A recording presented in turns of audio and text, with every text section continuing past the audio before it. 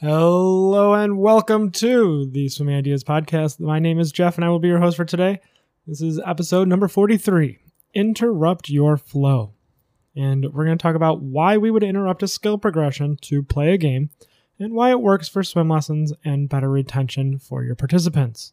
That's right, we are looking at why we play games and sing songs in the middle of our swim lessons and what benefit that has for our swimmers.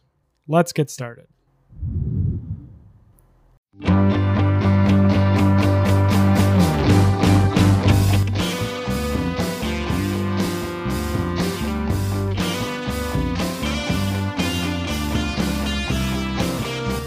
Yes, that's right. Today it is April 4th and we are talking about interrupting your flow in your swim lessons. And we want to look at why we want to insert swim games and songs right inside of our skill progressions.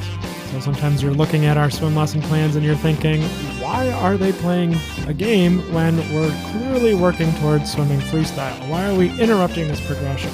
We're going to look at that today. Now, when I'm teaching swim lessons, part of the thing that I'm looking at is, are my participants actually engaged in what we're doing? Are they aware of what's happening? Do they seem interested? Are they distracted by what's going on? I want to know if they are really focusing on the task at hand. And sometimes they're not. And so how do we go about getting them to be interested and motivated to do the repetitive rote skills and actions that we're asking them to? Now, you can look at here's what we're going to do. So here's the premise, right? Swimmers get distracted. They're young. They get bored when they do the same thing over and over again. They're not interested and they don't want to do it, then they start acting out. We found that this highly repetitive, kind of boring, I'm not saying it's boring to do, but it can be because it's similar. We have the same structure for most things, right? So 3 times streamline, 5 times do a streamline back and forth. This time, 5 times streamline with 3 arm strokes, right? There's incremental progression that makes things a little more difficult and a little more we're pushing against the boundaries of what our swimmers are capable of doing. And that works really, really well. It's extremely effective. But sometimes it can be boring to our participants because they're like, I've done this like 30 times and, it's 30 minutes. And they're children in the most cases, so they get bored with it. And they want a dynamic experience. They want it to be fun. And we want things to be fun, which is why we make them slightly more challenging, right? So each activity is a little bit more challenging. And we give them a little more freedom, do it 5 times on your own and we'll get feedback. That makes it interesting, but it's not as interesting as playing a game or doing jumps from the side. So in order to combat that potential repetitive boringness or monotony, we offer and we've found that we can sprinkle games and songs inside of our lessons to reset that monotony timer or ticker, right? So we can do 5, 10, small distance activities, and then we have to play a game or sing a song or do some activity that's not connected to that typical format, that system, right? So a general swim lesson plan from, say, the American Red Cross, it might be enter the water, go underwater, get in, do bobs, do front glides, do some freestyle swimming, work on your breathing, do some more freestyle swimming, do some back glides, do some back arms, do some backstroke swim, do some jumps, play some games, and then you're done, right? So a lot of programs will save the last 5 minutes for swim games, which in my opinion, I think is a waste of time. It's just done in the wrong spot. I encourage games. I think games are fantastic, especially when they have a swimming specific skill focus. And we use them in our swim lessons and we have them in our swim lesson plans, but they're done strategically, right? So when you look at the swim lesson starter kit or the complete lesson program, you get all these lesson plans in them. And they're typically designed around this formula. Get in the water, so enter, go underwater, so do your bobs or whatever activity, do some front glides, so get right into it, 3 times front glide, and then play a game. And then we'll do some arm strokes, some back glides, we'll play another game. Then do some backstroke arms, some backstroke swim, and then we'll do jumps. And then we'll put it all together at the end and we'll do our freestyle swim or front glides with arms. And so that would be a typical level 1 or level 2 class. We're interrupting the flow by playing these games so that our participants are reset and they're more interested in what we're doing. And these games that we're playing are actually skill-based games, so they have a specific skill attached to them. So if we used this level, like if we use this outline for level 1, get in, go underwater, do front glides, play a game, do arm circles, do freestyle swim, do back glides, play a game, backstroke arms, backstroke swim, jumps, and then do front glides with arms. We can do all those things supported. And the game we play right after the front glides can be Bake a Cake, where we focus on going underwater. So the level 1 kids that don't go underwater and they did the supported front glides and they're not going underwater on, we can then transition from, oh, we just did this. Now we're going to go underwater, and then we're going to come back to it again with our front crawl swimming. It's essentially a supported front glide with arm strokes. And we can say, hey, remember that game we played? You got your face in the water? Do it again now. Right? So playing these games, yes, it interrupts the flow of your program and of your swim lesson, but it's a strategic interruption on resetting that interest level of our participants. So we are operating on the assumption that children have smaller attention spans when it comes to dictation or, doing the same thing over and over again.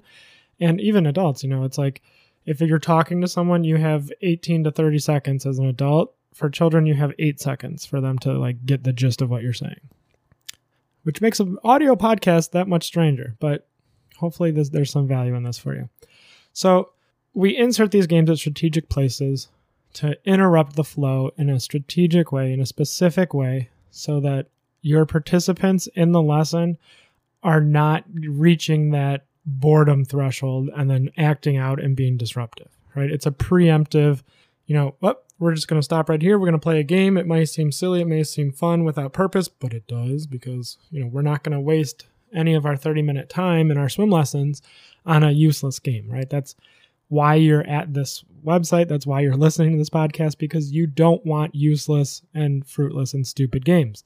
You want fun and effective swim games. And we put those in our lessons at strategic points, right? So when we start getting monotonous, when we start doing the same things over and over again, we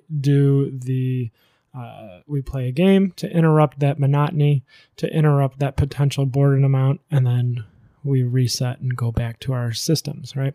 And our participants come to expect that. They're like, okay, it's been about 5 minutes, 10 minutes, let's play a game. All right, we'll reset, and then we'll give you our attention again for the next activity. So what we think is that everything should be done, moving your swimmers towards a specific ability in the water. And sometimes, I'm kind of pivoting here, sometimes the games and activities that we play, while they have a specific swimming skill, for instance, we do 5 times, do a soldier into streamline, right? That's a very specific activity. Focus on body position and then put your hands in a specific body position.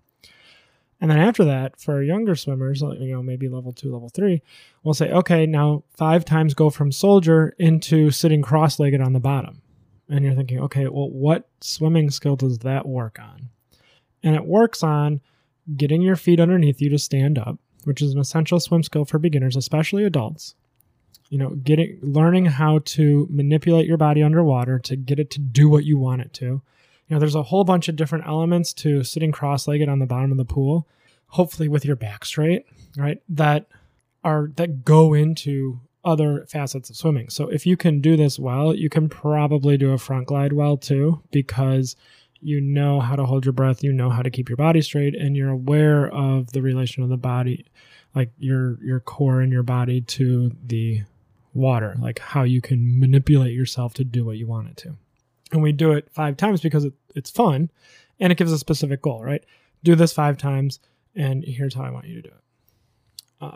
And so sometimes you may look at, okay, well, why are jumps considered an activity with a purpose, right? Because that's one of the things that we tend to do. So if I'm walking around the pool deck and I see one of my instructors that are not, they're kind of not into it, the kids are distracted, they're not really focusing on what they should be doing, usually the first thing I tell them to do is I say, stop what you're doing and go do jumps. And they're like, what? What do you mean go do jumps? Usually beginners. And I'm like, yeah, just go do like 3 jumps each. And giving your participants the freedom to jump in 3 times, and then you give them a specific task. Okay, the first jump has to be feet first. The second jump has to be in streamline. or in position 11, or soldier, sorry. The first jump has to be feet first, second jump, feet first and soldier, and the third jump has to be like a crazy starfish with your arms out to the side. You give them those parameters, and then all of a sudden they have this fun, exciting challenge for them to do that's also jumping in, which is neat and exciting. That totally, reestablishes the instructor control and gives the participants, again, we're giving them a target with their body. Put your body in this position, which is all we're asking them to do with swimming. Put your body in this position, move your arms in this specific way.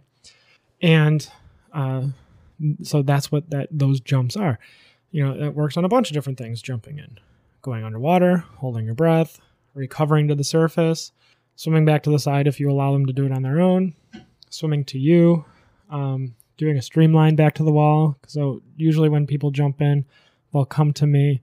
I'll push them back. I'll give them a boost by pushing their heel or their foot, and they'll do streamline back to the wall. So they're not just jumping, they're also working on streamline.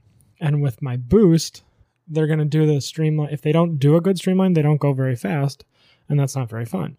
So I say, if you want to go faster, just do a real streamline with your face down, your thumbs locked, and your ear squeezed, and you'll go faster and get to the wall quicker, and it'll be more fun. And then it also works on, because you're jumping in, you're doing all these steps, these activities. It also works on getting your body in a specific body position when you jump in. So like get your body in soldier while you jump in, right? If you can do that in the air, you can do that in the water.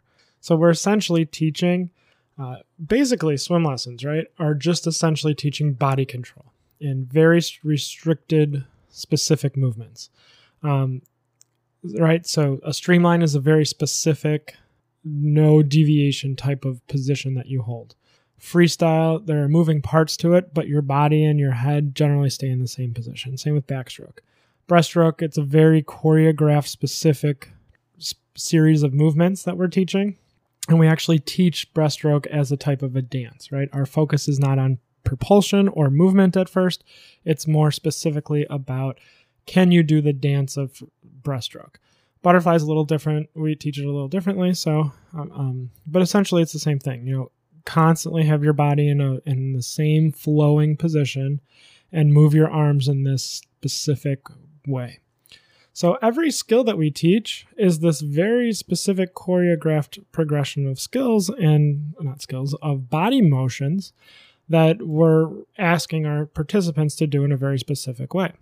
So in this way, swimming is very like dance. It's very similar to ballet or jazz or tap or ballroom dancing, or yoga or a kata from karate. It's this very specific flow of motions that lead to these results. In our case, moving through the water on your own.